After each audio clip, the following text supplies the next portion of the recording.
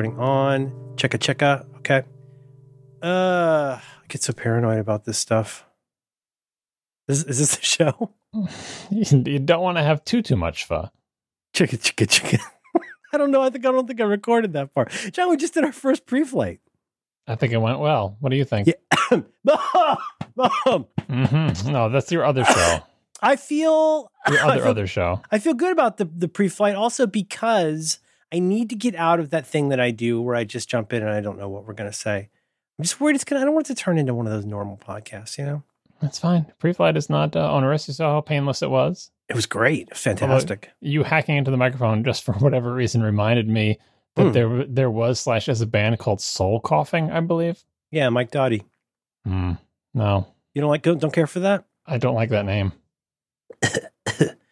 Yeah, I guess that's bad. Hey everybody. Wait, now I'm kind of off my game. You want to start? Okay. What was I going to say about? Wait, no. What were you asking me about? Pre-flight. Feel good about the pre-flight. My thaw is still digesting. You're bobbing and swaying or ducking and huffing. Yeah. See, now this is weird. We're going to turn into one of those normal shows, and that would be such a bummer. I don't think there's any fear of that. Why are you so full of beans? Did you do a workout or something? I did not eat beans today. I did not do a workout. Okay. What do you trace it to? You're excited about computers, right? I got a lot of computer stuff that I have to compile before tomorrow night. Every time I hear that wonderful Jonathan Mann song at the end, I always think about the line. Well, there's two things I think about. One is I always think about the line, John didn't do any research, Mark, in case you wouldn't let him, which I have a hard time believing that. Do you know the origins of that? Have you forgotten in the mists of time?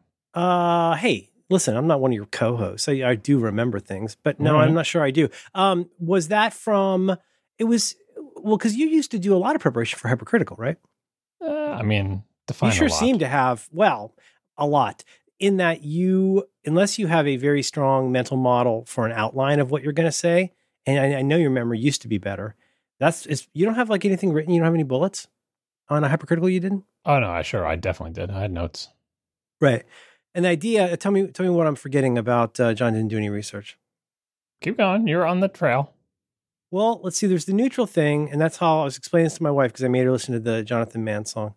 And she's not a listener. I got your pin, so I'm mostly fronting. It's kind of like when you get one of those Joy Division shirts and never heard the band.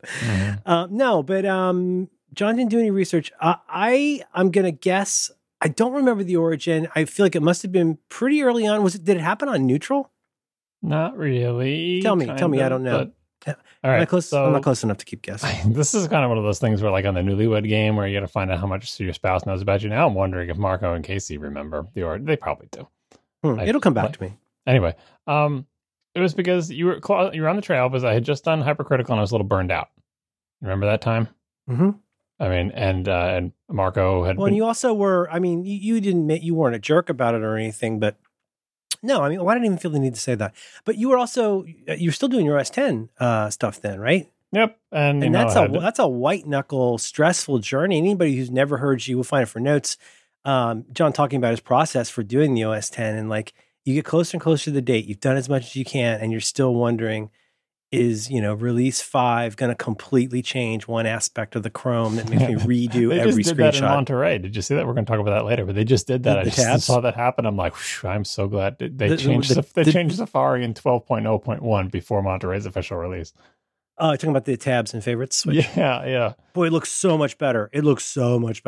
John Voorhees posted on Twitter and said, well, I guess I got to throw all these away. He had a whole section talking about how the Safari works and complaining about it. It's like, out the window.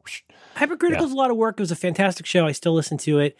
But I do feel like part of that must have come from like half of your year in some way was, maybe not half, but a third of your year was working on the OS 10. Yeah, and I had, my regular job and two at that time youngish kids and all the other stuff. So I was burnt out, and I just couldn't sustain that anymore. And so Marco and Casey wanted to do a podcast with me initially, the car thing, which we did.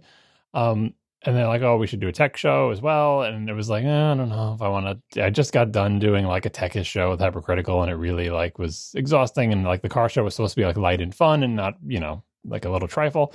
But now we're going to do a tech podcast again, and aren't I just diving back into the big thing? And their thing was like, oh, don't do it like Hypercritical. Don't like do a bunch of research ahead of time, and just like, because we don't want you to burn out and leave the show.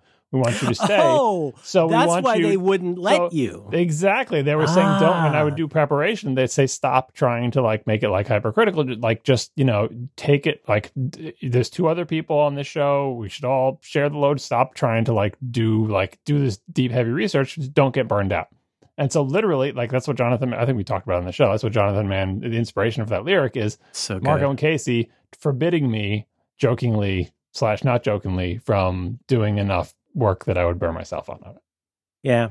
It reminds me a little bit of one of those lessons I didn't learn until very slowly and then kind of all at once, like later in life, is that, for example, there's a tendency in my family that I very much picked up. Lockpicking lawyer. No, not that tendency. There's a tendency in my family that I definitely picked up, which is being fretful about, let's say, for example, you make a meal, right? And like the entire time you're going like, oh, I probably screwed this up. This, I could do this better next time. I think I left out this and there's too much salt. And the thing is, on the one hand, it very much sounds like you're fishing for compliments. On the other hand, it sounds like you're being insecure, but maybe worst of all, it makes it really hard to have fun.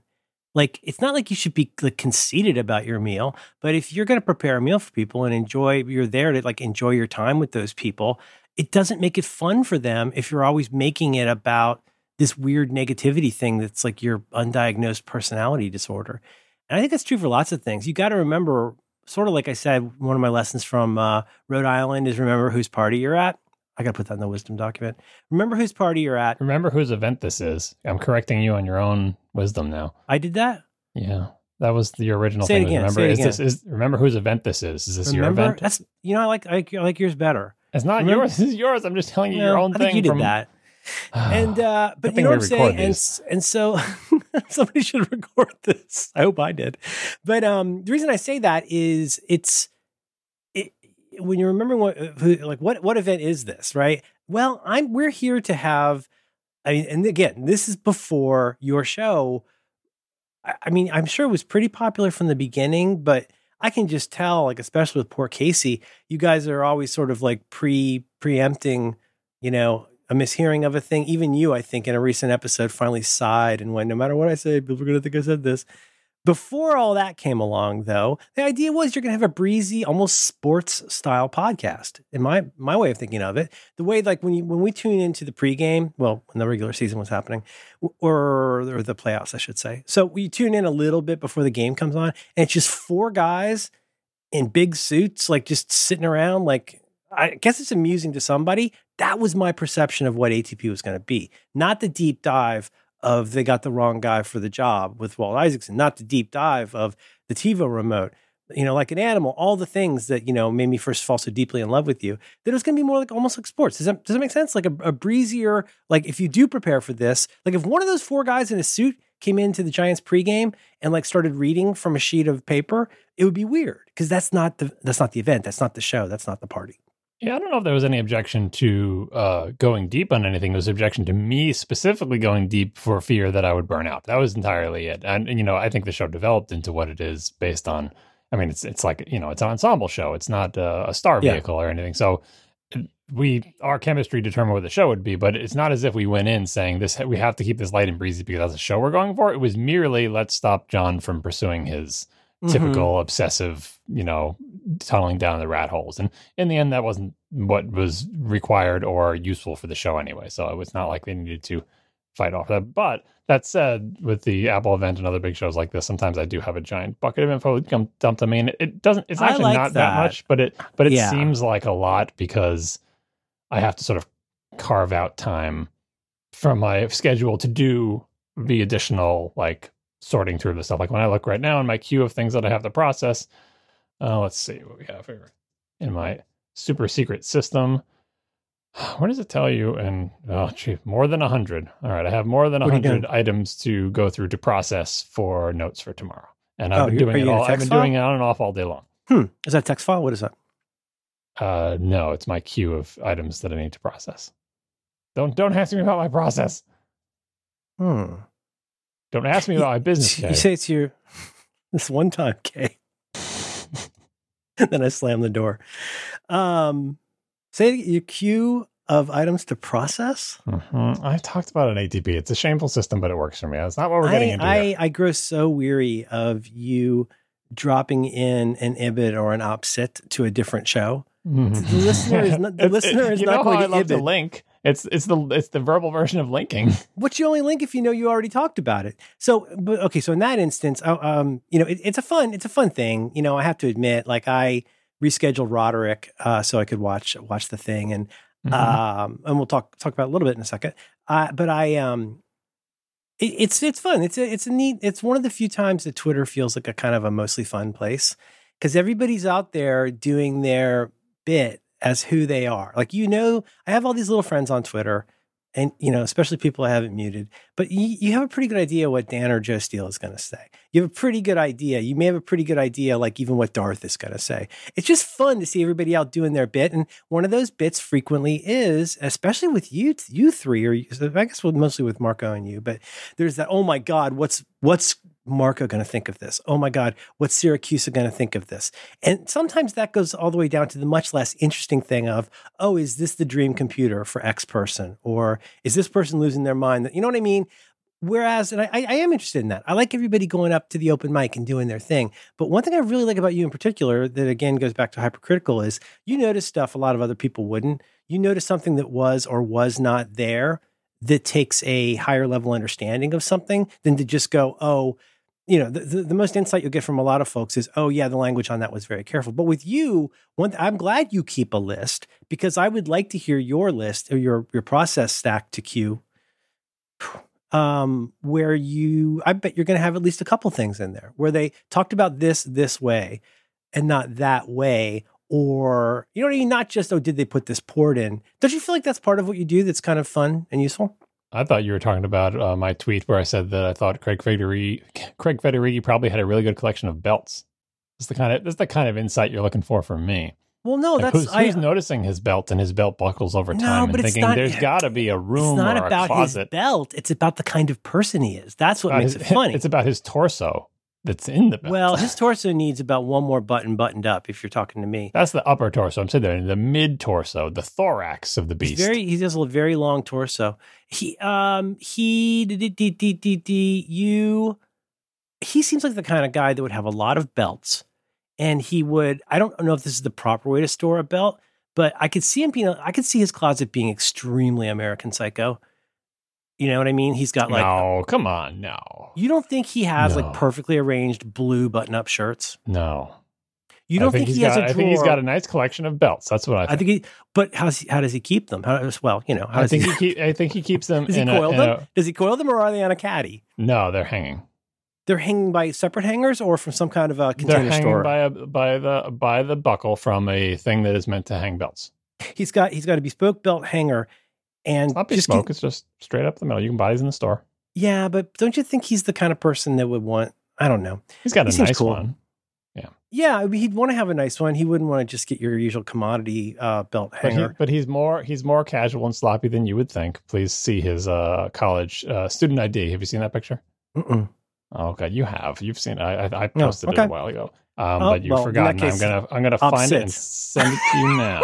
This is our new podcast, OPSIT, where we let you know what we don't need to talk about, except that we do talk about it without talking about it, mentioning that we talked about it before. I mentioned this on Back to Work one time. How is that? Oh, here it is. Okay, it is coming your way. And when you see it, it will hopefully look familiar. Your son looks so freaking cool. Oh my God. We'll put this in notes. Oh my God. Mm-hmm. He looks like he's in an extremely bad band or is a semi-professional hacky sack artist. UC Berkeley residence halls. Housing and dining services card. Well, his doesn't have a social security number on it. Now look at that and think of what kind of belt storage solution does this guy have? Does he have an American Psycho one? No. Look at this guy. Well, okay, but people change. Do you think American Psycho was always like that? Lost all that weight for the mechanic. Yeah, right.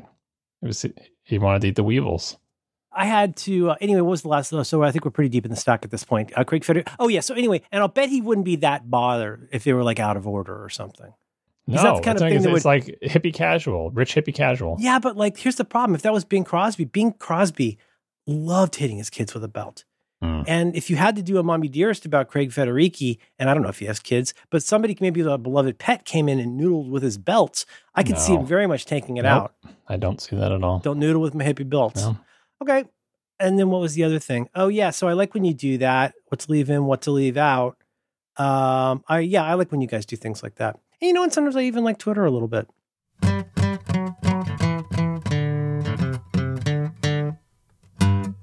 This episode of Reconcilable Differences is brought to you in part by the Intrazone. You can find the Intrazone right now by going wherever you like to get your podcasts. I'll tell you a secret about me. I like making them and eating them. I like podcasts and I love finding new ones. It's always such a joy when something comes along that is really in your wheelhouse. Well, if you're looking for a new show to listen to, the Intrazone is a bi-weekly podcast with conversations and interviews hosted by the SharePoint team on how SharePoint, OneDrive, Teams, Viva, and more can work for you. You'll hear from guest experts behind the scenes and out in the field, so you can see how SharePoint and Microsoft 365 fit into your everyday work life, and you can learn more about the flexibility when working with content, workflow, search, and more. Each show covers a bunch of segments like news and announcements, a focused topic of the week, guest perspectives from product experts from inside and outside Microsoft, plus upcoming events, conferences, and workshops. Some recent episodes have covered stuff like content and collaboration, designing your intranet, and one that looks really appealing, AI and machine learning. As someone who uses GitHub mainly to post gists and to grab other people's code, I decided to check out a recent episode called The Gifts of GitHub, and it got me thinking about the value of a peer community who can act as another set of eyes on whatever you're making. It's good stuff. So go right now, listen to it. You go search for the Intrazone wherever you get your podcast. That's INTRAZONE. Or just click the handy link in our show notes and you'll find the Intrazone. Go, please check it out. Our thanks to the Intrazone by Microsoft SharePoint for supporting Reconcilable Differences and all of Relay FM. Was that a transition? Oh, we should mention the show, right? Mm-hmm. This is one of those weeks that we do some bonus content for the people who are kind enough to support our work. Lockpicking Lawyer. For the people who are kind enough to give us a little money every month, and we do once a month, every other episode, podcast nightly. We do a little bonus. John, what's our bonus discussion for this week? It's so hard to predict the future on this show, but our planned bonus content. I'm trying. I'm turning into like a Slate podcast. I just put in the disclaimer, but I'm going to say our planned bonus content for this very episode, if you are a member, is we are going to talk about something we mentioned on the last show, which is TV shows where we either always or never skip the credits, and just the general idea of credits on TV shows, which is a topic that might not sound worthy of an after show, but I think we both have a lot to say about it. Well, I got a bunch of links. I don't know if I put them anywhere. Did you? Oh, wait, I did that. I made a new links page. You made it this time. All right, but I took my beating on that. Oh, you know what? It's probably in last week's. Oh no! Go get it. Oh, okay. Fetch. Oh, do you want to do the computer show first, or do you want to do my question for you first? Oh, let's see. We're going to run out of time if we do your follow up. So I say leave that for next show. Perfect. I'll put it in the links for last week. Yesterday was the Apple event that we were just alluding to, and it's so rare that this show, which records every 2 weeks, would come anywhere close to an Apple event, and this time we just happened to land on the day after the Apple event. Obviously, I'm going to talk about it a ton on ATP tomorrow. That's what I'm compiling all those notes for. But I thought on this show, I would love to hear what Merlin thinks about the Apple event. Not in exhaustive detail, but just his general thoughts. And then I was listening to Roderick on the Line, which I know you record and release on the same day. And you're talking to Roderick, and you're like, oh, let's talk about the Apple event. And I'm like, are you kidding? He's trying to steal my thunder like the day before we're going to record? Wait a minute. I'm stealing... I did that? I'm stealing your thunder? You were like, let's talk about the Apple event. It's like, you never talk about the Apple event except for in like a joking haha way. Well, you won't let me, John. I mean, I know this is your emotions show, such as they are. And you've got your other... Just as valid as yours, Merlin. I don't know about that. Yeah, they are. It doesn't feel right. But there was a deal. There's a lot of I don't know. I mean, I'm such a huge David Letterman fan. I love him so much. David Letterman and Monty Python and a couple 70s comedians I can't mention were so formative to like my sense of humor. But the thing was, when Letterman started, he'd just come off a very unsuccessful morning show. I know some of you youths don't know this, but so basically Johnny Carson's production company was going to like produce the Late Night with David Letterman, which started in, I think, 81, 82. But, you know, behind the scenes, you know, Johnny's a famously laconic guy. He's not really, wasn't really close to a lot of people. But, you know, it was known through, I think, Fred DeCordova or one of the other, not Fred DeCordova, but one of the producers for Carson that, look, you know, one of the deals is there are guests that are Johnny's guests, and that's almost all guests.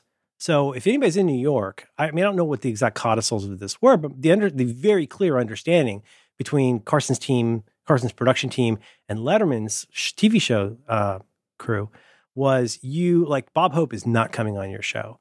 You cannot book people that might go on Johnny.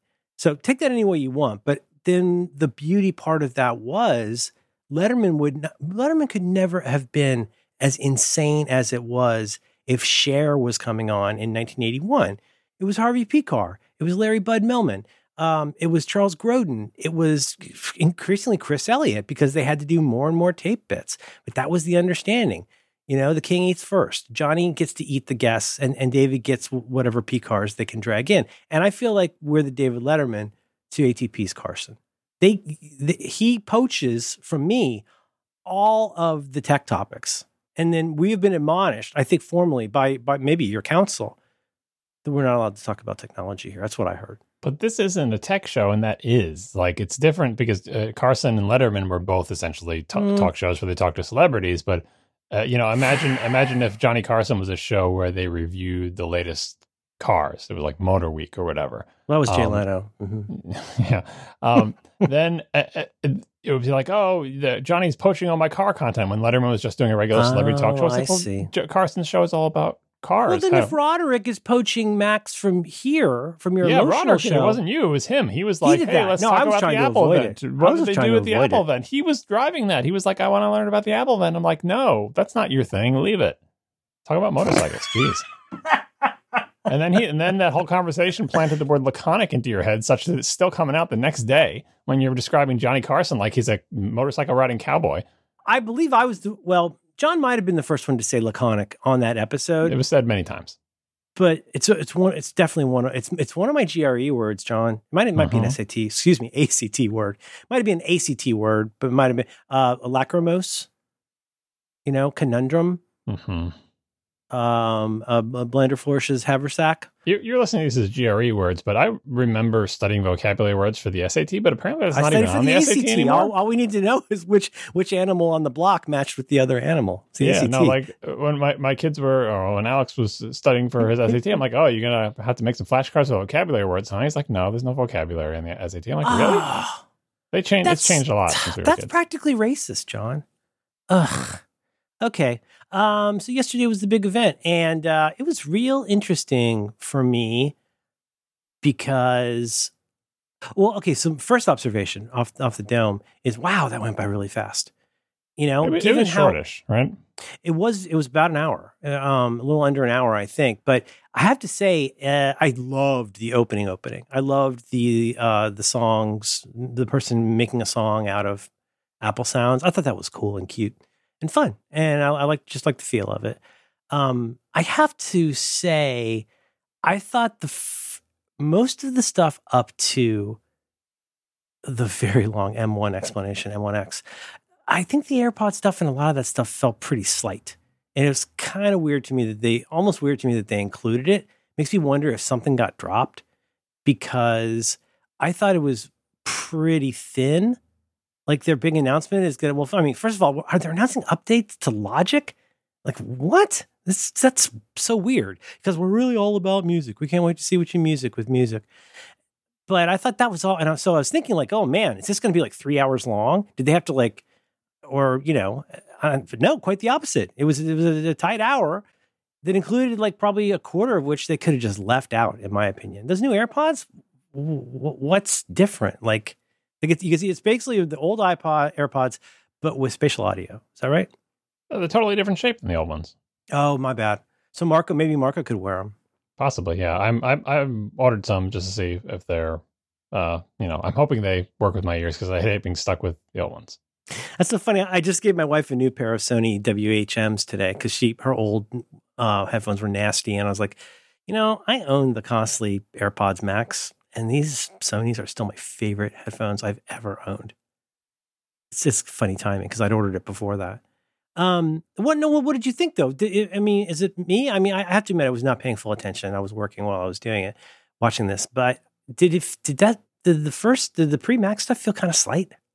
Yeah, I mean, it was over in 15 minutes, so who cares? And I was glad that they announced the AirPods because that's the one item that I ordered from the thing. Mm-hmm. But otherwise, fine. Like even the intro thing that you just talked about with the music thing, it was fine and everything. But I was like, this has nothing to do with the announcement, and it didn't. So just get on with it, right? Just want to get through it. But are you maybe they regard music as unleashed as well too? Yes. You're not really a laptop person. I mean, you choose to have a desktop for your setup for your work, right? For the most part, you always have a laptop and use it. Maybe sitting on the couch at home or whatever. But you strike me as someone who would not choose to sit at your desk with a laptop. In other words, yeah, it's actually interesting and tragic. I bought to answer your question directly. Well, I used to be a laptop person from I had the Blue Yosemite and then I had the cheese grater, but those are things that a laptop person does not get. You just went through two whole eras and you talked about I bought a monster tower computer. I have to thread a chronological needle because I got the Yosemite Blue G3 in probably 98. I got my or 97 maybe. I got my .com job in 99, and that's when I got I never remember which it is, Wall Street or Pismo. It weighed 40 pounds. I got that, and I had that, and then at one point I bought, when I was going freelance, I ended up putting together enough dough to get a 17-inch PowerBook. And then, I don't know, just in the past few years, I would very much, I don't want to go on about this. I don't want this to become a Spaces and Tabs thing. But like, I like you and Marco, there's so much work I would way prefer to do on a Mac just for numerous reasons. But I also do love laptops. And the funny thing is, I'm very well iPadded right now. Like I've got a giant iPad and I've got a I've got the 10-inch iPad and I bought the new giant one, which is gorgeous. But as soon as I picked up the M1 MacBook Pro, I still use my iPad when I'm reclined. But no, that's the basic rundown. I don't know why it took me 15 minutes to say when I'm doing real work, I like to be at this Mac Mini with a big screen. When I'm hanging out at home and watching TV, I've usually got my M1 MacBook Pro. But I really treasure my 10-inch iPad, especially. So I'm not a laptop person, but the truth is, I got a 2019. Well, I think I bought the one Marco recommended, the one, the still good one that you could get at one point. Probably a year after that, I got the 2019 MacBook something, and then this year at some point, I got the M1 MacBook Pro. So if there's anybody in the world who cannot put together a reason for buying a new laptop, it might be me, while at the same time, I'm utterly buoyed by this release. Like I said, I'm back to work today, not for me, but for the world and my pals in particular. Apple's fixing their stupid stuff and it makes me happy. Not because I'm like super pro or con Apple, but just because I think for whatever reason, I think they made some good decisions, and it just makes me really happy. I mean, people who make Apple software deserve a machine that they can feel proud using. Now all we need is an Xcode that they can build on. But no, that was my big take home was like, I'm just so happy as a Apple observer and fan. It made me happy, but just really for people like, especially like Marco or whomever, like this, just you could always want more. But this seems like, and this is why I made that little joke on the internet yesterday about it feels like Apple's been listening to ATP. But it seems like I can't count them off the top of my head, but what? HDMI port, MagSafe, Touch Bar gone. This is off the dome. SD. Oh, SD card. Yes, yes, yes. Better camera. Like every single one of those is things even I am tired of hearing about because how much everybody wants 1 or 5 of those. Yeah, so that was my takeaway. My takeaway was I was particularly excited for my pals who need these to do what they do, but it also just like CGP Grey said that one time, I think on Cortex maybe, I forget where, but he was saying like it's one thing for Apple to like fix something after like 5 years. It's one thing for Apple to get something right once. The thing that instills confidence is when they get it right over and over again. And that starts with doing it well twice. So I think many of us who are pulling for Apple are always pulling for like, as they say in Rushmore, pull your head out of your ass. Like get this stuff straightened out and then really stick with the program and maybe don't worry so much about the cars or whatever. But like when you make the people who are your most ardent fans nervous so many times over and over, and it takes you years to get your mind right, that doesn't instill confidence. So, hey, they put one on the board. Sorry to sidebar for a moment here, but I just had a flashbulb when you mentioned Rushmore, and I just realized he's one of the worst students we have. It's freaking Logan Roy. He's one of the worst students we've got. It's Logan Roy. It's totally Logan Roy. I did not make that connection until you mentioned Rushmore. That's no. Just now you like saw him in your head. Yes, I had a flashbulb moment, as you would say. That's anyway, so cool. He's a sharp little guy. Yeah, didn't want to sidebar too much. All right, so yeah. Okay, I'm gonna sidebar on your sidebar. Here's what I do. I do this. I'm totally, and this, you guys are gonna like be snotty about this, you people out there, because it's gonna be the brunette actresses all over again. I could totally tell them apart. Well, it's because I put their pictures next to each other, you dingus. When you don't see them next to each other, am I the only person in the world that mentally conflates Brian Cox and Michael Gambon? Yeah, I can see that. Although, isn't Gambon a lot older? So you'd have to have different time periods mixing. Logan's looking pretty old right now. But like, so we saw the trailer for French Dispatch, which I'm very excited to see because I could go for a full-on Wes. And I was like, that's Dumbledore number 2, but it's also the voice of Bean in Fantastic Mr. Fox. He's also the singing detective, but she wouldn't remember that. PT. Do you like Fantastic Mr. Fox? I do. Everybody does. Come on. It's one of my favorite movies. It just makes me so happy. Let's say 2. So that was my take. Sidebar close. You're closing your sidebar. Retort.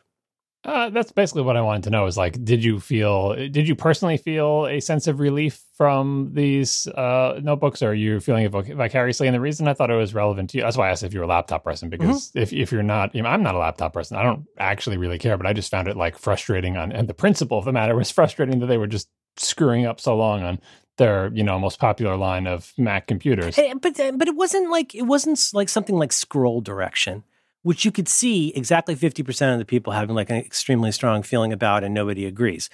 I mean, that sounds like a silly example, but these were all things. There was a rant. I hate when people say that. A screed that Marco went on one time that really drove, I had agreed all the times that he was bitching about, especially fewer ports and stuff like that. But there was one time where he very specifically like walked us through what's involved in taping a live show of ATP. And once I heard him describe that, trying to do that with 2 ports, it's worse than a tile puzzle. It's like a 16 tile puzzle because you've got 2 ports, right? Okay, well, is it going to be unpowered? No, you got to have power. Okay, and then so what are you going to do to be able to get all these lines in and bring? Well, you use USB-C hub. Oh, tell me your 5 favorite USB-C hubs. Like, do you know exactly what every dongus does? When he described that, and then I started seeing it everywhere with Apple stuff, to be honest. More and more instances where, and you don't like to be this particular guy, but if you're going to call it the MacBook Pro, it should probably be something that most people who use it professionally could feel confident walking into a room with. Not for status reasons, but for like, I know this is capable of helping me, of being the primary tool for using my job, rather than being like the one that you buy for rich guy buys for his college son. That went from a personal level. But a thing I've always tried to do that I still struggle with, and I really wish more people would struggle with this, is when we talk about technology, I do enjoy the part of hearing like whether the eternal you, whether you like it, whether you'll buy it, whether you hate it, all that stuff. But one of my driving principles on 43 folders was, rather than just say, here's the thing I like, which I did a lot, I would try to say, here's the thing I like and who's who I think it's good for. And here's why I think it's good for them. You know what I mean? And I think sometimes when we're doing punditry, it's really easy to accidentally conflate those two things. So we basically talk about something that's our personal opinion without regard to the needs of like what other people might want. And I like to try and separate that. And in this case, it's a no-brainer. I don't need anything. I'm not trying to take a position or be the white list here. But I don't think I'm going to be buying any of that stuff anytime soon. But having said that, I don't think it's been a long time since I've been this elated about an Apple announcement, particularly if it's something that I didn't want or need. Yeah, the reason I thought of you about this was like you have your own frustrations with, for example, Apple TV, a product that you feel like is not filling the need that it ostensibly is there for. That it's almost like, well, it technically does the job that you say it's supposed to do, but it does it so poorly, and its problems are so obvious to anyone who actually uses it sort of in anger, right? That it's frustrating that they don't fix it. And the laptops have been like that. Love. It's hard to really love. And the laptops have been like that since they screwed them up in 2016. It's just this loud, angry group of people saying, this is not what we want to do our jobs, whatever those jobs may be. And here are the obvious problems you have with them, from the keyboard all the way up. But just like, and it took so many years of like gnashing of teeth and yelling and screaming and arguing against the people who are like, well, whatever Apple does, you'll eventually love it because Apple is always right. And it's like, no, they got it wrong. They got it wrong for a lot of years, and it's frustrating. We can score that round, and it was officially too long. Let me put it to you another way. I know you're not a person that looks at what I call political Twitter, but at the point when extremely overstimulated journalists who are absolutely not tech people are talking about, John, this is not one person. This is not 10 people. This is dozens of people at one point or another saying, I just wish I could have an E key, or my eye stopped working. And it's like that. Could there be, I mean, I guess you could make the case that everybody types for a living in some form or fashion, but they really do. Dave Weigel really does type for a living. I mean, he talks a lot about, King Crimson or whatever, but in all of those cases, those people really need a keyboard that works. And so, when we're yelling at you about these butterfly keys and about these very difficult to replace parts, and, wondering if maybe you've taken the operational aspect of this a little too far to where it's now really biting you in the butt. When strangers are talking about negative firsthand experiences with an Apple product, I say strangers, civilians. You know what I mean? When you hear complaints from civilians about stuff, something's tipped, in my experience. Yeah, and I mean, the keyboard was obviously the worst of it, but you say, well, that was just a defect, they could fix that. But setting aside the keyboard, it was like the ports, dongles, like people who don't have any interest in computers are like, I got a new computer at work and it doesn't have the right holes in the side of it. And there's no explanation that is going to make that go away. It's like, well, just wait 3 years, you'll be fine. 3 years later, like, these computers still don't have the right holes on the side of them. It's annoying. Why did they do this? And it's like, we don't have an explanation for you. Someone thinks that this is good. We all disagree. We just want them to fix it, and they did. And so I feel like this is a big sense of relief. You don't get that sense of relief for Apple TV because no one hasn't had that moment quite yet. Right. But like, I feel like you can relate to like, I want to use your thing, more heavily than you seem to think it wants to be used. But you just are not, you've done this thing. I mean, at least in the Apple TV, they can say it doesn't have Pro in the name. So maybe it's just for casuals. And if you're a Pro TV watcher, look elsewhere. But these were the MacBook Pros, and they had a whole separate line for people who didn't need an SD card slot or an HDMI port or any of that crap. But this is the one where we do want it. And by the way, everyone likes the real escape key, and not many people like the touch bar. Yeah, I was telling Dan today that my primary, at least on the laptop, I use Better Touch Tool for a ton of stuff on the desktop, but almost the only thing that I have it doing right now on my touch bar, MacBook Pro, is you can create these really cool, super custom rows with Better Touch Tool. So in Less Invoked, my touch bar has 2 buttons on it. One is a big red button that says Today, that opens my task paper file. And the other one is a smiley face on a purple background that when I click it, shows what would be seen by the touch bar. So like I'm not going to say I bought that. It's included with Setup, but it's worth paying for. It's a great app. But like my primary use of that on one of my Apple devices is just to undo an innovative, forward-looking bit of technology by Apple themselves that nobody whom I know likes. Nobody hates it more than my shrink, but I really didn't like it. And I guess Snell, we'll put this in notes too. Snell had a really good article. What was this? Something about leaving Dongletown or something. He had a really good piece kind of pulling all this stuff together. He did a Hunter S. Thompson thing, right? Yeah, the bats. Yeah. Just outside of Barstow. But what was my point with that? The Touch bar. The Apple probably you're going to say Apple never updated it. That's what I was going to say was sometimes I was trying to think of a clever analogy for how it feels to use an Apple TV. And I think about the John Siracusa tests of stuff like, like I've got 4 or 5 shortcuts I use on HomePod for doing TV things. That's gotten way better, by the way, in recent updates. But so I've got one I can say, hey, Dingus, watch live TV. And it, turns on the TV, goes to Hulu, et cetera, and turns my phone into a remote. I got those for Spotify, YouTube, all that stuff. But I couldn't, it's like, you think about the dock on a Mac. I don't know what this would look like on an Apple TV. But the most basic John Siracusa test I keep in mind is how long does it take from everything being off to me watching the thing I want to be watching? And if you're like me and you subscribe to Hulu, boy, that sure is so many clicks. I don't mean to complain here, but in terms of like what the vision of Apple TV is, it utterly fails that test. Even if it gets me into Hulu, I still have to go use the remote to like do the horizontal navigation, land on live TV. If there's 2 kinds of crappy Apple TV apps. There's the one kind of crapple TV, where like Amazon Prime or Plex is a good app, but that interface thing of like you have to select then do rather than just like a typical like the menu appears. Like it's just so weird to me that like in Hulu I'm glad it's not the kind of click and do app, but on the other hand, if you miss your target and go somewhere else, you kind of got to start over. You got to go back. You got to go up. Why isn't there anything like a dock? I don't know what that would look like, but why can't there just be a place where you just say, hey, Dingus, add this to my dock.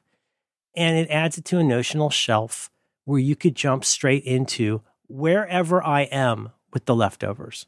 The same way that when you open the HBO app, it kind of remembers. HBO is actually peculiarly bad at this. It frequently takes me to the next episode rather than the one I was watching. But that said, you see my point though, right? I can understand why I wouldn't be able to do this with Plex or maybe Netflix, but shouldn't I be able to say, there's this show I subscribe to on iTunes, like put that in a dock? But no, there isn't anything like that. And I couldn't come up with a clever analogy. The closest I could get was I sometimes feel like I'm watching TV on an ATM where there's like a couple things that it's tuned for, like in this case, like cash withdrawals, but it's still a 5-step process. At one point, when I was at Wells Fargo, I believe they had a way for it to remember what you liked. Where it would say, hey, last time you were here, you got $200. Do it. Boom. Print it. Done. And I feel like in the same way that all I want to do is take out $100. Why? Almost everybody here is here to get $100. Like, shouldn't there just be like a fast button? Or shouldn't there be a way for you to customize that? Well, no, that's okay. And I don't have to do it that often, but I do watch TV every day. And it does feel like an ATM sometimes. And like most ATMs, it has been tuned for the security and business practices of the people who made it, not by the person who's using it. 2 things on that brought to mind. First, were you as excited as I was when in the Hulu app, they finally got rid of that top line highlighting and replaced it with a box around the item that is selected? Did you notice that? It's way better. It's way better. I think you're the one who turned me on to like, for the Apple home screen anyway, turning on. I'll take all the contrast I can get. They raise it as if contrast. It's like, pretty. I like the font. It's not contrast. It's before there was no outline. There was nothing except for, it's a little bit bigger and shiny. And then, so there are people who respond to that. I understand this, but I do think it's stupid. We talked about this. But when people say stuff like, well, all you have to do is move it or jiggle it or do the things, I'm like, okay. But like, what if your car was like that? Right. I can't see my car until I wiggle my hand and then it shines a little bit. There's only 2 pedals. One's the accelerator, one's the brake. Hit one. And if it's the wrong one, just go to the other one. Well, that's how you destroy a dry cleaning store. Yeah. So anyway, the Hulu app is a mess. But the second thing is I wanted to ask you this question because I figured if anyone would know it's you, I'm probably going to be disappointed at the answer. You mentioned going back to the thing you're doing. For the most part, and I subscribe to like too many streaming services, but for the most part, I think pretty much every streaming service has gotten on the page that there has to be some way within this service to indicate which shows you are interested in, right? Yes. Adding them to my list or, whatever. Usually Netflix called it like my list, but most people just copy that, right? But that's the way that you can, like, if I've decided I'm finally going to watch Game of Thrones, add it to my list. So worst case scenario, wherever the heck the app dumps you, you can always find your way to like your list, your stuff, your watch list, whatever the hell they call it. And there will be the only thing on that screen is the one thing you put there, which is Game of Thrones. And then you can click into Game of Thrones and it will show you all the episodes. Hopefully the ones you've viewed marked off in some way that you can visually tell without wiggling when looking for shine. And then the rest that you have to do, right? But just that concept that there is a place where you can collect the things that you are currently watching, manually controlled. That maybe nobody uses, but everybody is on the page that like that's a feature that you should have in a streaming service. I don't actually know what the uptake rate of that is, who actually uses that. I don't know, dude. I think that's one of the things where like if that increases engagement, I don't have a problem with that. I mean, obviously one of my problems with Netflix is it's there's a reason I have one place I always put my wallet and keys, and I don't think it hews incredibly strictly to like even continue watching. Right. Well, so the other side of that is, okay, well, that's my list, and that's kind of like the place of last resort. But a good streaming service will be like, hey, when I launch the app, it's like it read my mind. Whatever. It's so hard to tell. What are you going to do? The last 8 times you launch this app, you watch the next episode of Community. What do you want to do today? How about the next episode of Community? Hey, it's the giant already highlighted thing in the top left. A good streaming service will do that. It's worse than that. To save no, you it is stuff. like a Monty Python skit because then Hulu goes, like, oh, please continue watching Game of Thrones. And you go, oh, Game of Thrones, the TV show? That's really good. I have that right here. Did you want to see Game of Thrones? Dude, like you should be able to pick this up. I can't tell you how great these 8 icons on my iPhone's home screen called Siri Suggestions. I cannot believe how often they completely get it. It knows there are things I use at certain times of day. It knows that for a time it knew that I recorded You Look Nice Today 11 on Thursdays. And it would just... It knows, for my case, you probably don't have this experience that much, but it knows where I'm going to be driving. See, this is what I want every day. more I go get of. the kids at school at X time. I get in my car and my phone is like, it's, X minutes to the school. Like, yep, you're right, phone. I mean, I could see how that going wrong can get in the way and turn into Clippy and become a silly thing. But like, it is an Apple product. It would be kind of cool to have that. Yeah, so the reason I bring this up, the concept of my list where you keep stuff as the ultimate backstop, if the app guesses wrong or if the app is currently promoting their new series and they shove that in your face or whatever, you're like, you can always say, yeah, this is annoying, but I always know that if I go to my list, the 5 shows that I'm currently watching will be there. And from the show page, I can see the episode list. And from the episode list, I can see visually where I left off and then I can resume, right? That is the sort of manual system of last resort. As far as I have thus far been able to determine, and I have to admit that I didn't spend much time doing this because, like, why spend your time doing this? Like, any amount of time I spend trying to figure this out just makes me angrier. As far as I can tell, Apple TV Plus, the service where I watch a lot of television shows, has no concept of this. None. It has no idea what I'm watching. Like, it does not let me say, I'm currently watching The Morning Show, C, For All Mankind. Like, it doesn't care. You're saying at all? As far as I've been able to tell. Now, granted, I have not gone searching for it much, but I have looked and I've said, look, I'm watching, I totally The Morning do. Show. Can I tell you, Apple TV Plus, that I'm going to watch The Morning Show. It's one of the shows that I'm watching. Oh, wait a minute. Sorry. I'm hoisted by my own petard. You're saying in the app called Apple TV, it doesn't remember where you are. It remembers it with other apps, but not Apple add TV shows Plus. to my list. Like, is there? My question to you is there an equivalent of my list of stuff that I'm watching in Apple TV Plus? I don't think so. And boy, I sure am confused at this point. But you talked a long time about wanting. I think you called it the omnivorous box or something like that. And that's what we want Apple TV to be. But for a variety of reasons that I think are all too understandable, Netflix is happy to be on everybody's hardware, but it doesn't necessarily want to be in their ecosystem, which is, that would be my guess at why, for example, it's not in this. What do you call it? What do you call the TV soup? But that's why I'm distinguishing. I'm not asking for Apple TV to do that because I know Netflix doesn't play ball with that. I'm saying for the shows that Apple produces. That's insane. Shows. I get Hulu in there all the time. But what I want is like, because Apple TV Plus as a service, Apple makes its own shows. They pay to make their own shows. Oh, I want you're saying it doesn't have a my list, is what you're saying. Exactly. Apple TV Plus does not have a my list just for the shows that Apple pays for and produces, which are the ones I just listed. And so when I launch the Apple TV app, I have to like dig my way to find the morning show. It never wants to offer to show it for me.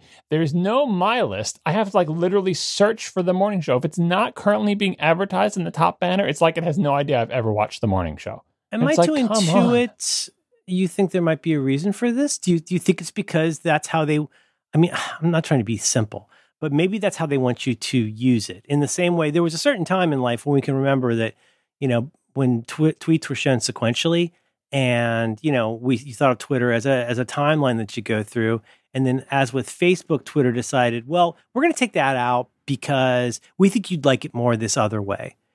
Do you think it's a simple? I mean, that's not a perfect analogy, but like, do you think that's kind of what Apple's doing? Is it possible they're saying, no, we don't want you, all those other places are for lists, but that can't be because they really want you to get into these shows. Yes, they did change the UI at some point. Like now there is a nav item in most of the versions. They finally added an actual section. It's called Apple TV Plus Originals, where you can at least go to narrow it down to just those shows. But still, there is no way to say, among all the Apple TV Plus shows that they make, that Apple makes, here are the 5 that I'm watching. Add them to my list. Okay, that's insane. That's completely insane. And and maybe there is one, but if there is a My List, they're hiding it and the reason I want the My List is because no matter what crap the app shows at me, as long as I can go to like click on your head or my profile or whatever, and find the thing that says, here's my stuff, here's my list. And the other alternative is, if I see a show within the service, I can say, hit the little plus or whatever obscure icon that says, add this to my list. And it seems like HBO has it, Netflix has it, Hulu has it, Apple TV Plus, which is a service independent of the Apple TV app that tries to be kind of omnivorous, but it's not really. Is that supposed to be? I don't feel like I always know what this means. And you'll have seen this button. It also drives me crazy that you can't say, almost every service says, do you want to start from where you are or do you want to watch it from the beginning? It drives me crazy with Apple movies. I still don't quite know what this phrase means. Up next. So is up next my list or is because up next is the because you can add things. You know, you can add things to up next. In what? In the Apple TV thing? I have seen.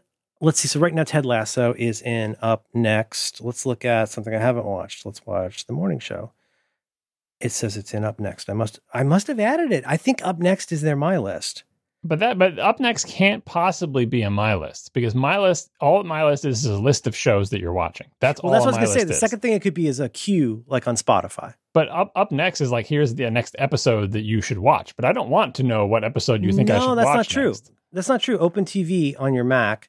I'm looking at a TV show called Turan, and the two big buttons. The big blue button says play first episode, and the one below that says add to up next. Yeah, that's just a queue in the TV app on the Mac. Because that's from the iTunes /music. I'm adding it to up next. I'm clicking on TV Plus. Boy, okay, then I want to go to Watch Now. Let's see what's under Watch Now. Watch Now is the top. Oh, is Velvet Underground out? Yes. Oh my God, cool. Oh my God, that's so awesome. So Sacred Cow, I started watching on, I think, Hulu a week or two ago. Velvet Underground, I added that to something. I added it to something on the Apple TV, John. Second to the most recent, What We Do in the Shadows, which we watched again last night. And now number one in my up next is Turan. I think this is my list. But there's no way to add things to it. Yeah, there is. Go to Turan and click on add to up next. If I go to Free Guy, which is a show that I haven't watched. Yeah, I see what you're saying. But yeah, so like up next, like my current up next has Tiny World, which is apparently a show that I watched 30 seconds of, and now it thinks it's on I never clicked add to my list or anything like that, but because I glimpsed at Tiny World, it is now in the list there.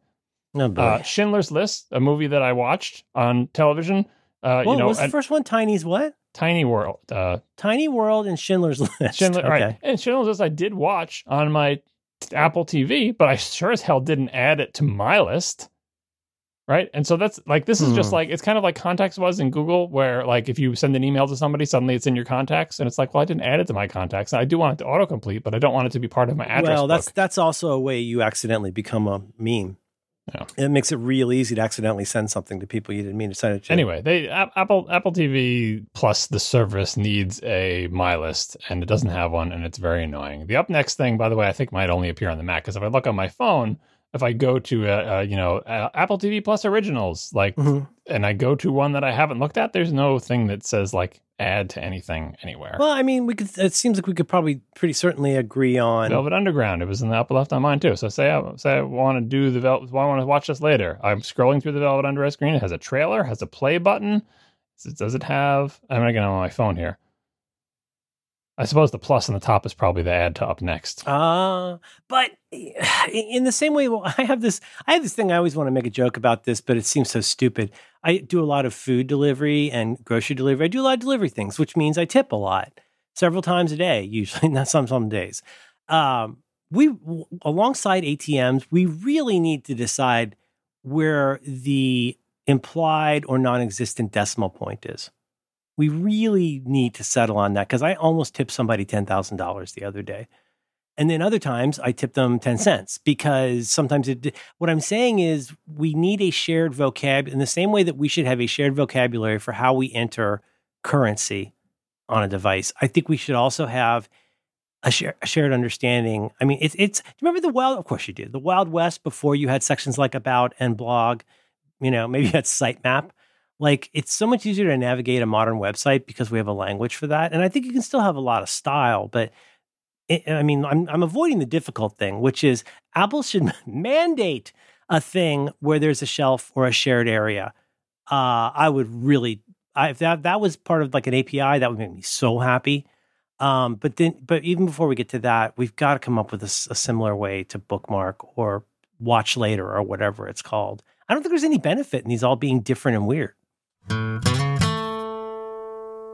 This episode of Reconcilable Differences is brought to you in part by Tech Talk, a podcast from the folks over at Hewlett-Packard Enterprise.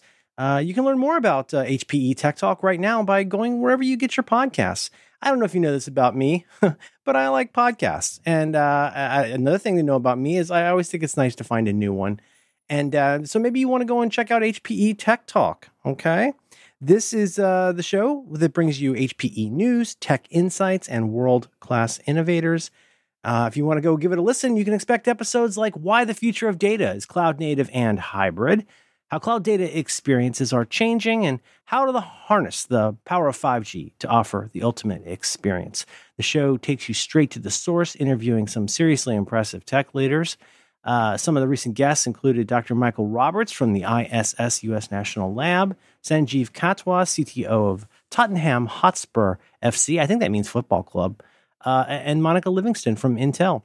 You can go and find these episodes. Listen to brand new episodes right now. You go to HPE's Tech Talk on Apple Podcasts, Spotify, Stitcher, or wherever you get your podcasts. Podcasts are so good, you guys. You should totally check them out.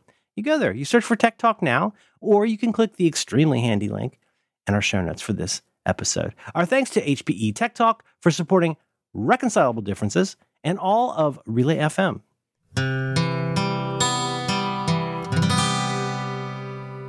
And we're back. Grit, John. Grit. Did we talk about grit once before? Surely we have. Surely. I feel like so we long did ago that neither one of us can remember it. Well, it's so long ago that here it is. I guess. John, I'm just like, is it in the copied and pasted show notes? Well, hey, it's right there. Look at that worse. link. It's worse. Look at that link. It's worse. It's way worse. I am basically like a bipedal neurological error. Apparently in episode 86, we talked about grit. I'm clicking. And what was that? 86. How long ago was that?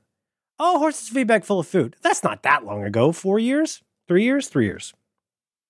You know what I don't remember? I do remember we talked about this, but I have to tell you, John, this is one of those terrible, terrible issues that's really not a good topic for this show, because it's in whatever the opposite of my wheelhouse is. It's in the wheelhouse in which I should never go, which is something I have an incredibly strong feeling about, with virtually zero actual deep education about the issue. And I think I might be reacting to the way other people feel about it more than I'm reacting to the thing. And I tried hard. I read a bunch of things that I put into links, but bring me up to speed. What did we decide last time? Oh, I have no idea. As far as I'm concerned, this topic is entirely fresh because I can't remember anything that we talked about last time. I did read all the links that you put into the show notes about it, and it was like I was reading it all for the first time. So don't feel like Okay. you're retreading anything, because as far as I'm concerned, this is all new. Okay, here come the hiccups again. Oh, By the way, your thing totally works. I know it does. It grosses out my daughter so bad, but it works. Oh God. Get your water. Go ahead. Just gulp it down. No, the water, not the air. Just air and water. Drink. One of each. One for me, one for you. Here we go. Drink the water. Drink even when you think you can't drink any water because you're too exhausted. You have to keep drinking water. Like, I have to stop drinking the water. I have to breathe. And like, no, just keep drinking the water until it's all gone. Okay, I think they're gone. Okay, all right. That shows grit, the way you handle those hiccups. All right, let's just go off the dome. We'll just start all over. You know, were you guys encouraged to read that book, Growth Mindset? I didn't even know there was a book, but I sure know about growth mindset. Maybe it's just a nicer label on grit. So what is grit? Grit is a book. No, God, I'm so far behind. Grit, this woman put out that kind of caught fire. And some of those links I gave you, I didn't mean to be too slanted about just saying, oh, this one fella, Merlin Fellows on Twitter, disagrees with the author of Grit. And the person who did Grit has been, but basically there's this idea of like what it takes to succeed and what it takes is grit, which is a determination. How would you describe it? A determination to stick with something. And, you know, even under like changing conditions and stuff like that. But I think the backlash, at least from that one guy, is that I feel bad doing this because I'm acting like it's a turns out thing or something. But apparently the data behind academic success from the characters called Grit are not completely in line. I don't know if they're entirely replicable or support that, but I was just trying to look for something more articulate to explain what it is about the concept of grit that bugs me. And I don't want to obsess over it, but what is grit versus growth mindset? Well, growth mindset is just this, it's like fixed mindset versus growth mindset. And the idea that most especially in a kid, it's valuable to teach resilience. And resilience is for sure, this is why I say, I mean, is grit just growth mindset in a black goatee? Why does that bug me and growth mindset doesn't? I think what bugs me and the part that makes me think that I'm reacting to other people's reactions, if I'm being honest, is that grit feels, I don't even know the right word for this, so I'm going to say big words. I think it's classist. I think it's racist. I think it's insensitive. And I think a lot of the conversation about grit, so I believe somebody once said this about a member of the Bush family. He was born on third and he thinks he hit a triple. I feel like there is a lot of what feels like unexamined privilege in grit. And there's always the exception that proves the rule, which is like this black girl who lived in Section 8 housing who really made something of herself. Isn't that swell? And I just feel like it's one thing to say, like, I'm going to create a set of conditions. Something I said to Dan today, a phrase I turn over in my head. How do I create a set of conditions that lets my kid become whoever they are becoming? Which is admittedly mushy California stuff. But if you think about the stuff you've really screwed up for what you thought were good reasons, a lot of it comes down to trying to make your kid into somebody whom they're not for what you regard as good reasons. And I'm trying to be less judgy about just about everything. But whereas I like growth mindset, the idea of grit, something feels wrong about it to me. It's kind of, I'm just trying to think of what category of thing does grit fall into, and I'm falling back on a memory from the 80s or whatever that is not quite a great fit, but it will probably hopefully ring through when I mention it, which is it's like this category of thing like grit is kind of like the oat bran of psychological pop psychology, right?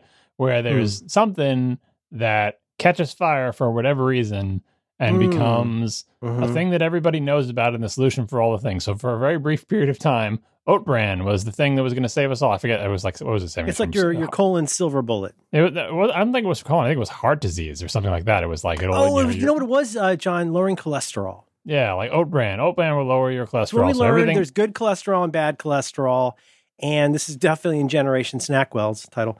very much of that time, probably in the Seinfeld era, maybe a little earlier. But in the early 90s, Oat Bran was practically a silver bullet for what ails you. And that's why all of a sudden, if you went to the supermarket, every single food product had a thing labeling on it, whether or not it had Oat Bran, and they were adding Oat Bran to products that didn't previously have them just so they could put Oat Bran on the thing.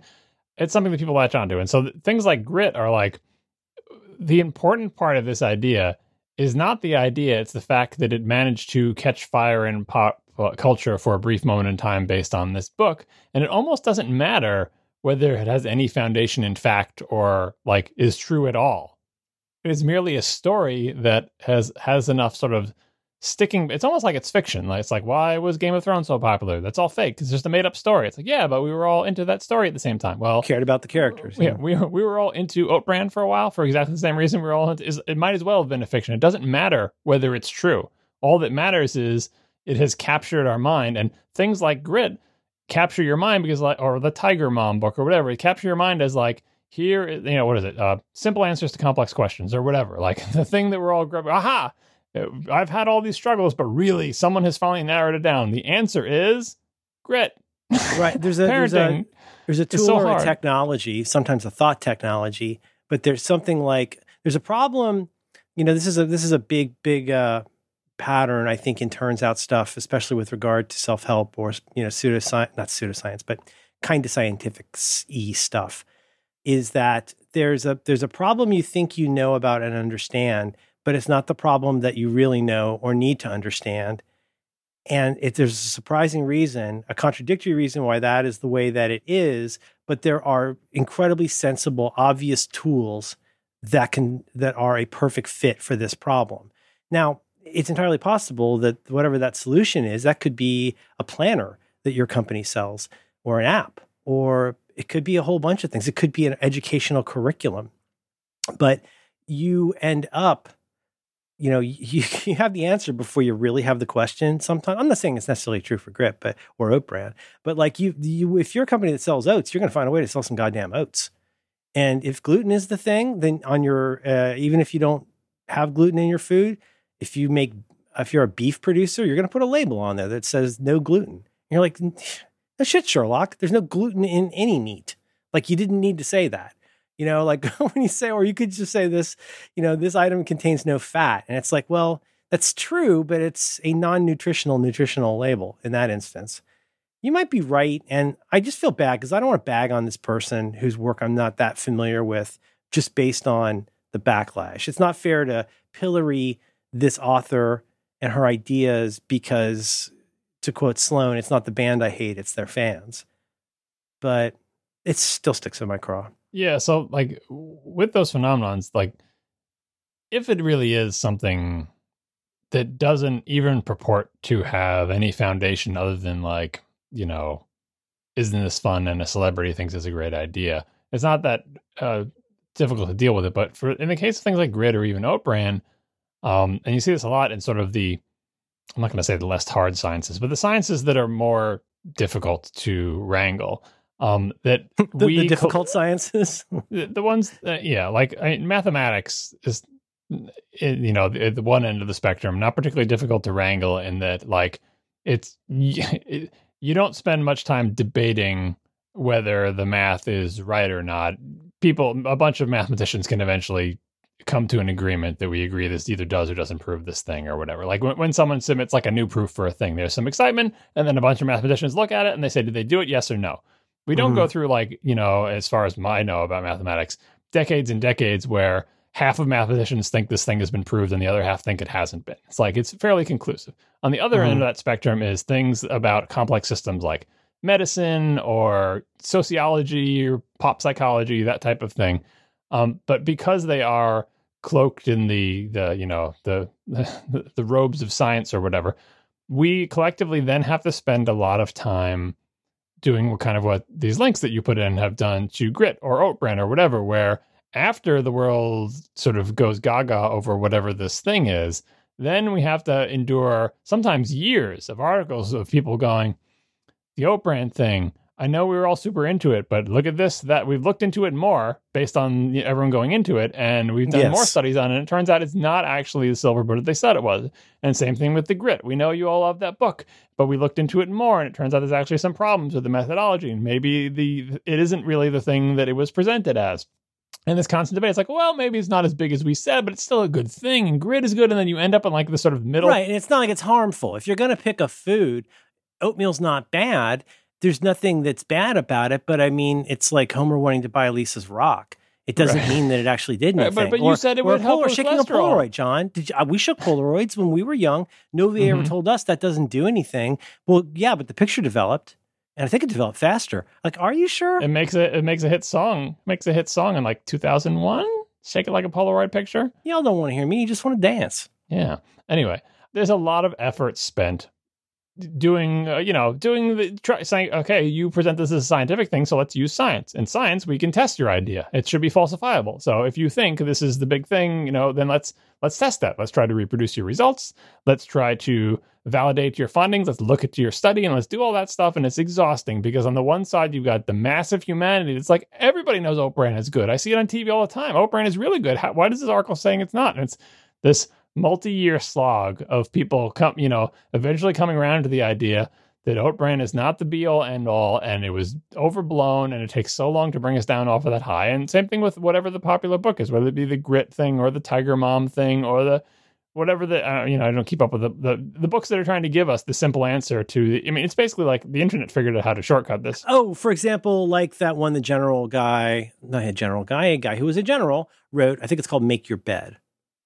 Yeah, or anything else. I mean, that's his skeleton key. Yeah. Is that it's I never remember which is which, and I got to look it up. It's a metonymy for doing. You could even let's go back to Zen and the Art of Motorcycle Maintenance. It's kind of about quality, or a word I have I've wanted to talk about for years. And I just haven't found the place. The word properly. What it means when we talk about doing something properly, which makes me sound like an English governess, but like I think what the Make Your Bed guy is saying, he's saying do the things you do in life properly. And that part I agree with. Whether making your bed is a metonymy for success in the world, I don't know, but everybody's got a skeleton key, And let me forgive myself partially. Like as the person who coined the phrase inbox zero and then said and wrote things about it, I hope you will understand. I'm not simply just sensitive about what I regard as the willful misunderstanding of that, but it also then makes me very sympathetic to people like this author, where like the reason I'm saying I forgive myself a little bit though is whatever the impact of that book, what I'm dealing with is the impact of what everybody says about it and what skeleton key they think that is for. And whatever her intentions, and I could give a fig about the research behind it. Although I do have some questions, methodologically, I guess, but you know what I mean? It's like, I don't want to bag on this person, but I think in some ways it is fair. This feels a little bit like an ad hominem, or an ad homina, because I'm talking about a lot of people, but the way that gets passed around and through the game of social telephone about how an idea kind of catches fire, I think it is worth saying. And you're John. John, straight back to Fight Club, right? There's the people who like Fight Club, and there's the people who think they don't like Fight Club because they also don't understand Fight Club, like we talked about with me. I've really come around on Fight Club. It's not what people think it is, but it might as well be what they think it is. Just like Inbox Zero is like sitting at your computer till 3 a.m. Yeah, like I think it's unfair to hold the Make Your Bed person or you to the same standard as the Grit person, because once you invoke science and say we did studies, like your pitch for Inbox Zero wasn't I've done a bunch of studies and controlled trials and I've shown that this system helps improve X by Y. No, you explicitly did not do that. I find myself physically quivering less if I do this. Right. It is not. You're not presenting the results of your scientific studies, and neither is the Make the Bed person. It's more like, I'm a person, I have some ideas, here's the ideas. That's truly like a thought technology. It's like, I'm not doing science. I'm not gathering a bunch of people and creating these randomized trials and trying to determine. And I'm not going to go inspect all those beds and then do a longitudinal study on if everybody who did or didn't make their bed. And I feel like that thing is like, well, it's a book by a person and maybe this idea resonates with me or maybe it doesn't, and that's fine. But once you say I've done some science here and it turns out grit is super important, that's kind of what makes that book catch fire and say, oh, but they did science and grit is what we need to teach our kids. And I thought parenting was really hard, but now that I learned grit is the one weird trick that I need to know. And that's what I was going to say before. The internet figured out how to short circuit this with the one weird trick, because that's what people want. Tell me the one weird trick to solve. It's the two different ways out of this parking lot. Those Wall Street fat cats don't want you to know. Yeah, and with remember grit, Chuck Garabedian. Mm-hmm. and grit's got the one weird trick. And it also has the cloak of science. It's science. They figured it out. Grit is the thing. And that's why these poor people have to spend that, because he's like, well, you said it's science, so we're going to do science on your ass. And it turns out your crap doesn't reproduce. Well, even more so, if somebody's already cloaked in the robes of silence title, if someone's already cloaked in the robes of science, all they need to do is declare that, it's like the Game of Thrones people, it is known. You just, or I have spoken.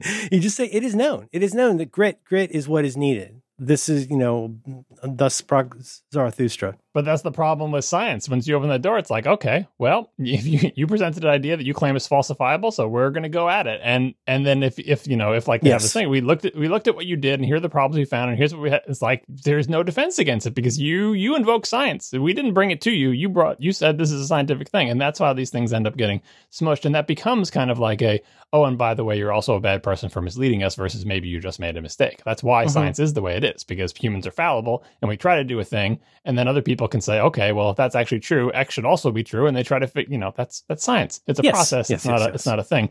But combining in its best form, science such as it is about constant doubt in what it is that you know and with what level of certainty. Or even if it's not your doubt, it's someone else's doubt about what you said. But to have the humility to go, we don't have all the answers. And we need to always test our equipment and calibrate to know. I mean, so if I were going to be a person, so I'm going to be a little bit snarky for a minute, but I'm going to pretend like I'm being normal, okay? If I were the sort of person that was going to talk about grit in a particular way and who was going to take the time to read all of the literature and get up to speed, I'm going to use an analogy here. If I read this book and all of the other materials, there's a piece of this that I would like to see negated or to see disproven. Okay, so let's say I am that general, and I'm so into bed making, and I'm really into bed making as a harbinger of how things are going to go in the future. Well, I think I could probably pretty credibly say, probably in an op-ed somewhere, I could credibly say something like, hey, look, I'm a retired general. Not only do I know a lot about beds, but I know a lot about the people who sleep in them when they're not made. And here's one thing I know. If you're ever wondering about the wisdom of making your bed, I have met some of the greatest minds, military minds, political minds, academic minds, and a lot of, to be honest, really, really successful, very wealthy people. And every one of them, when I ask, do you make their bed? Do you make your bed? You would not believe how many of them make their bed. Many of them have been making their bed since they were children.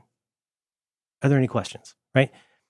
Because that's my problem. That's my problem with the grit is and the part that feels so, like I say, not kind of examining privilege. Well, okay, you know, one reason a lot of those rich people make their bed is because they grew up rich in a house where either they made the bed or the bed was made for them.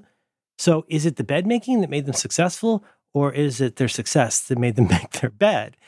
And I think what I've read and understood about the grit stuff so far is that I think it's very reasonable to say that, well, let's look at it this way. How many TEDx talks or TED Talks have you seen from people, or, douchebag talks from somebody who's talking about the importance of failure and how they failed so many times and they wouldn't have it any other way because I wouldn't be here talking to you now if I hadn't failed all those times? Yeah, but here's the other thing, and this is a very 10,000 hours thing. If you had never succeeded and continued to fail, would you be doing a TED Talk? No, you had to land on black at least once to be able to say now that you're successful, which entitles you to talk about how important it is to have failures. Well, you could talk a big game, but as I like to say, with the Malcolm Gladwell stuff, well, What if you play violin for 10,000 hours and you still suck? What is it that caused what? Did anything cause anything? And is correlation causation in some of these grit cases? You know what I've discovered about some of the most successful and intelligent people I've ever met is that they all have an incredible amount of resilience and focus and an ability to stay tough at the times that their situation gets tough. I don't know anybody who's successful who's never mastered grit, right? So, I mean, I'm not a statistician, but I could look at that kind of argument that I feel is made. Successful people have grit. Well, but what caused what? Did you always have grit? How did you get the grit?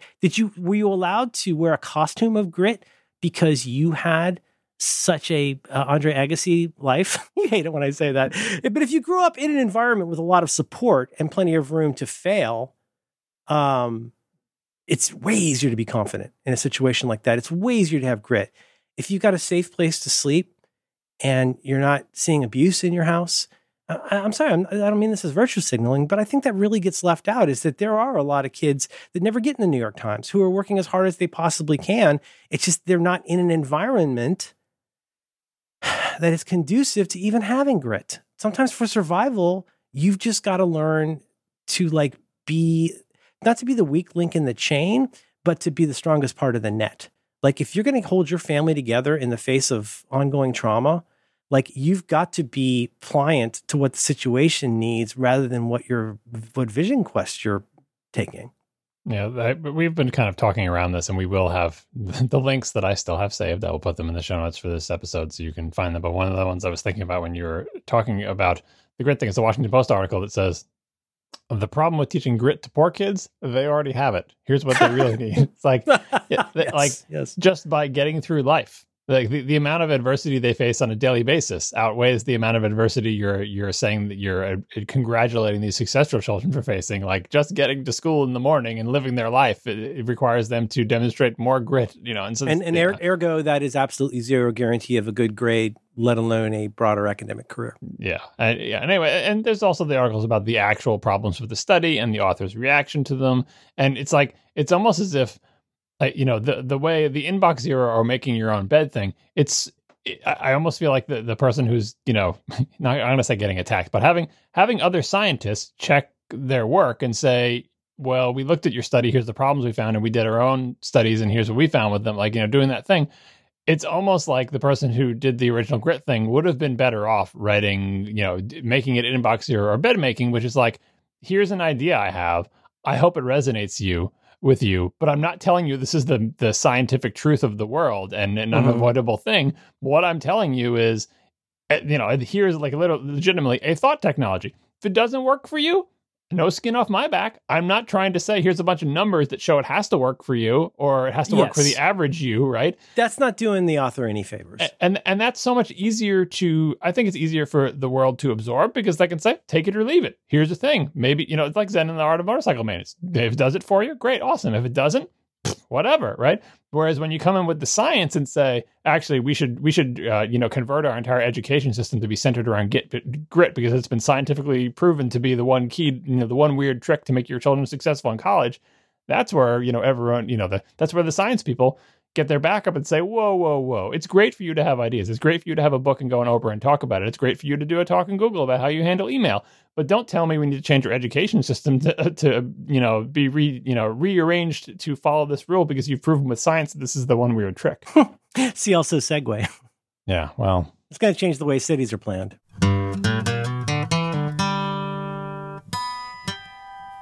This episode of Reconcilable Differences is brought to you in part by Ladder. You can learn more about Ladder right now by visiting ladderlife.com/diffs.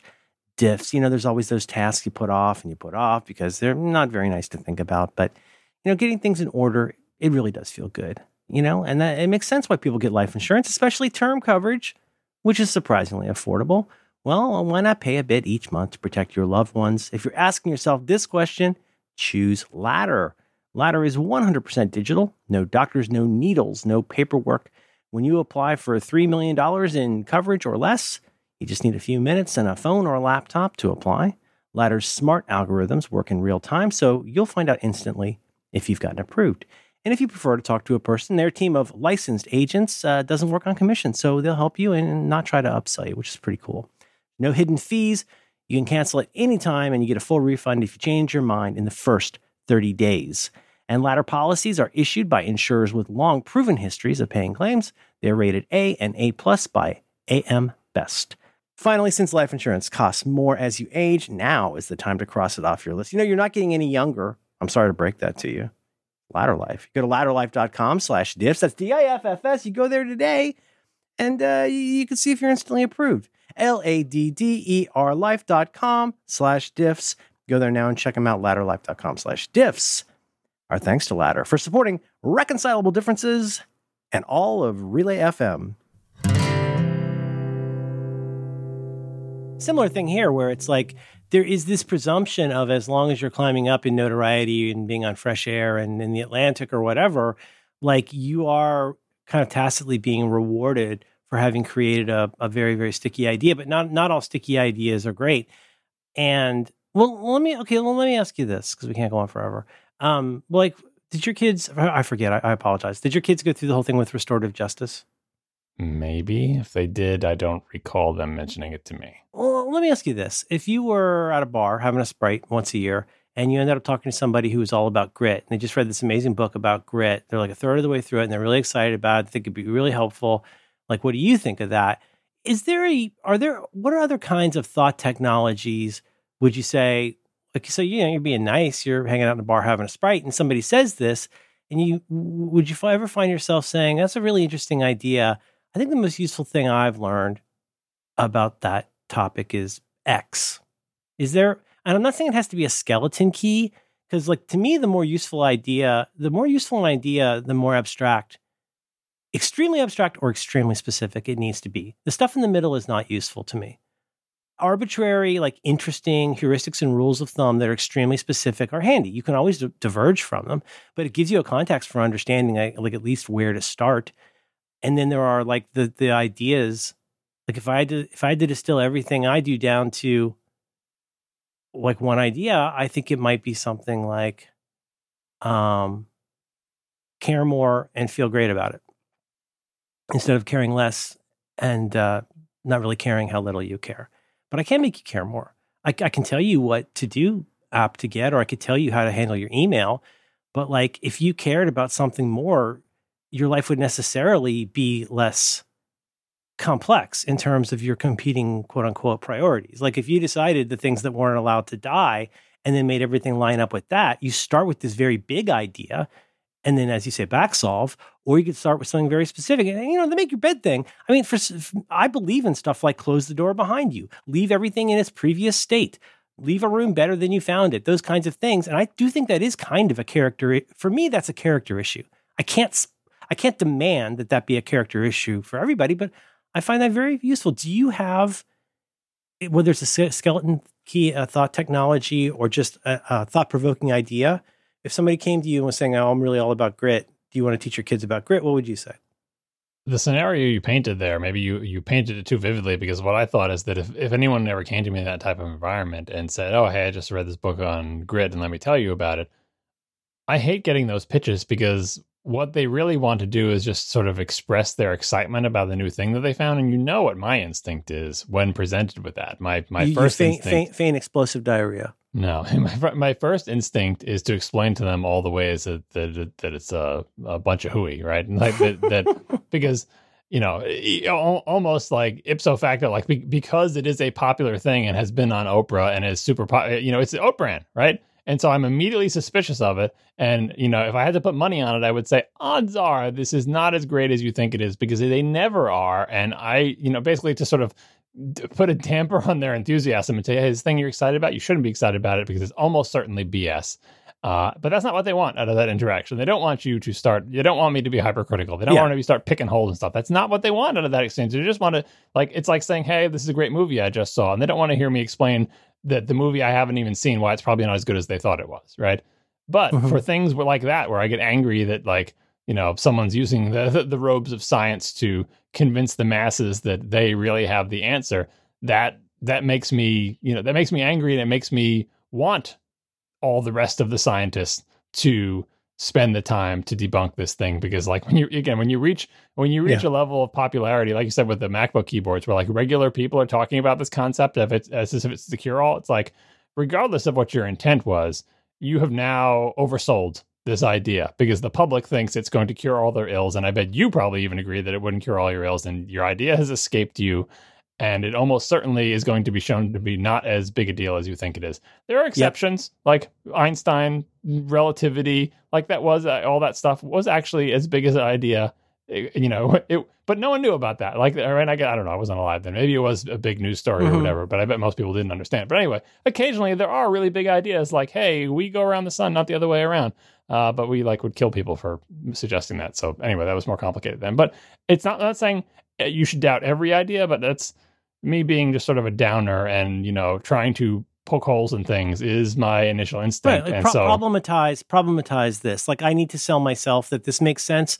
So I'm going to criticize this in a way that I would find thought-provoking and effective. Right. But in my more older, mature sense would say, okay, that may be your friend's instinct, but don't do that. No, don't actually do that. Nobody likes that guy. And thus begins the exercise of sort of like disciplining yourself to, I'm not going to say play act. It's in the way that sort of people on the spectrum. It's a social lubricant, though. Right. I mean, people on the spectrum learn to sort of like go through the motions that they are expected to go through to exist in polite society, even though it is not natural for them to do. And I do that myself. Right. It's time for me to nod because that lets them know I'm listening. Exactly. And I do that myself to some degree, to a greater or lesser extent. I don't know the experience of it, but anyway, that's the more correct, mature move to do that you eventually learn as you become an adult, that you can't just indulge your. Yeah. It would just be provocative. I'm sure, I'm not sure, but I imagine it was in that previous Grit episode that I said a similar thing, but that's a long time ago. I think a risk of any of these big ideas and these thought technologies and these meme-like ideas that get passed around, I think one problem is like it makes us look good. Like, I think there are certain kinds of things that we like to say, as Alex said recently. The people who are most likely to talk about how they limit their kids' screen times are people who are like posting about their kids' screen times, on Facebook. It's not necessarily, it's like strictly hypocritical, but that we, if something made us feel smart, the reason that person says that to you at the bar, the reason that person tells you that you actually do have the Beatles play for 10,000 hours before they got good, which is just not right in any way, but whatever. Yeah. Okay. You know what's a really solid thing to say was like, if you want to really get good at guitar, play it a lot. Okay. Here's one. You ready for one of those little small things? Somebody said this to me at a guitar store in probably 1983. He was probably super high, but it's really true. It's not how many years you play. It's how many hours you play. How many years you play guitar means nothing.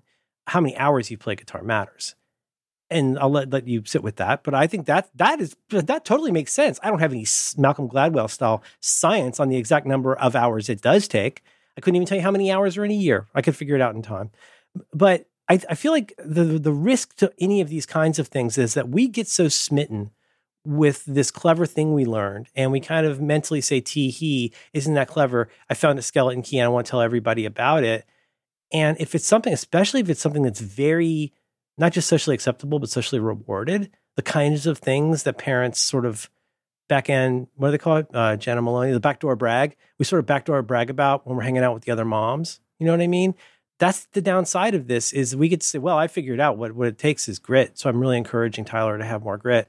And we're taking grit lessons, and we've got, a grit Zoom we do a couple times a week. You know what I'm saying? Like, I think the biggest, we've, what did Pogo say? We've met the enemy and he is us. We get so enthralled with these things because we like talking about it in a way that makes us look up to date and smart. But there are other ideas in the world that are out there that are just not as cool or romantic or like easy to explain. They have not been productized in the way that something like grit appears to have been productized. Isn't that kind of part of the problem? We start smelling our own farts and like think it's roses. Yeah, I was giving the most sort of generous notion of that when I was imagining the person saying reading the bar, is that they're just trying to express their enthusiasm. But there is the darker side of it, which is I have a secret and I'm going to tell you, and that places my status above you because you didn't even know about grit, but now you do, and we all know about grit. So just so you know, like maybe you didn't know about the grit meetup, like you said, but we've been going into it for weeks, and here bestowed upon you, the lesser, is the information of from me, the intelligent one, and it is a status thing, right? So they're extremes in that positioning, but really both of those things are based on the sort of the fear of a complex scenario, in this case parenting, and the attractiveness of a simple answer to your complex problem. Oh, finally someone has a simple answer and I feel a moment of relief, and then I can cherish this simple answer, and I can either be enthusiastic about it to other people, or I can be superior by saying, you let Timmy look at screens before 2 years old. Well, let's forget about his chances at Harvard. No wonder he's like that. Exactly, right. It gets me thinking about the scene in Raising Arizona when H.I. and Ed go, like they're having dinner with his boss, Glenn and Frances McDormand, and they're going through the whole thing about, and actually, I believe, John Siracusa, I believe that might be the scene from which I got the phrase precious angel. Remember she's going off, they're sitting outside the mobile home and talking about, the next time I wanted to have a big biblical name like Jason. And going on, and you remember the line? Did you get him his dip tet? Mm-hmm. And did you? Oh, you got to get him his dip tet. And Ed's like, honey, I can't do Holly Hunter. She's so good in everything. Honey, we got to get him his dip tet. The thing that she just heard about 5 minutes ago, and now she's already switched to Basically, she just read the Wikipedia article related. John Goodman, or actually it might have been Dale, saying, if you don't breastfeed him, they'll hate you for life. Mm-hmm. Gail and Evel, that's his name. If you don't breastfeed him, he'll hate you for life. William Forsythe, what an unusual role for that guy, and he's so good at it. But that's that feeling, and I'm not trying to be like misogynistic about this, although it is frequently, I feel like, the moms that are doing that particular status move, but whoever it is, anybody in a position of whether or oh God, what was I about to say? Anybody who's had a kid? No. So much of the worst advice you get are from people who have never had a kid, don't want a kid, and don't like kids, because they have a really steely-eyed view about what you need to be doing differently. You want to do sleep training? I'll tell you how to do sleep training. I mean, like the people sitting on the couch watching the football game know just which play to call too. Exactly. Pocket Grudens. I don't know. This also is just part of this longer, larger, wider, deeper omnibus thing that I keep finding myself talking about a little bit. To go back to the beginning, how do you create a condition? Like if you want something to be different in your team, you have to create different conditions. Or as I like to say, you need to change what you reward and what you tolerate. I think that's a good thought technology. Show me the lie. Like you can't improve your environment unless you're willing to, move some things around. But then how do you do that? Like, how do you change the culture of a team? I don't know. If I had an answer to that, I wouldn't be doing a podcast with you. Like, I don't know how you do that, but I really do believe that, and this is going to be, so on the one hand, there's the life hacks and specific tips. And then at the other end, there's the up in the sky stuff. And one of my up in the sky ideas is creating the right condition. Like if you're Steffi Graf and the other guy, and you could create a condition in which your kid could choose to get into a sport. Like you've probably got enough room in the yard. You're not, in danger of being evicted. You've got the basic existential runway to create certain kinds of conditions. Like I used to say to my kid, like, some months are better than others for us, but like, I'm going to always do everything I can to try and let you have access to art supplies and books and other stuff, hopefully food, but like art supplies, like having an environment where it's okay to make a mess, creating an environment where it's okay for your kid to like music that's different than yours. We talked about this on Back to Work today, but you know what I'm saying? Like if there's anything like a skeleton key, it's like have your values and your goals, your desires, your wishes. If you want all that stuff to line up, change the condition that you create, change the environment that you actively maintain. Metafilter never would have gotten good if they hadn't had moderators. That's what made them different from everybody else. Is Matt and Cortex and Jessamine would just throw you out and say, even before they like took money for it, like just get out of here. Sorry, you're not a good fit here, right? You have to create the right conditions for a website, and you sure as hell have to create the right conditions for a kid, a student, like somebody you care about. Does that make any sense? Yeah, although I felt myself bristling about the very idea of a skeleton key, because I feel like my skeleton key is the concept that there's no skeleton key, and that we don't even know where all the doors are. So, like, just I hear skeleton key, I'm like, oh, I agree with your idea, but I don't like skeleton key. No. Well, perhaps unsurprisingly, you win this one.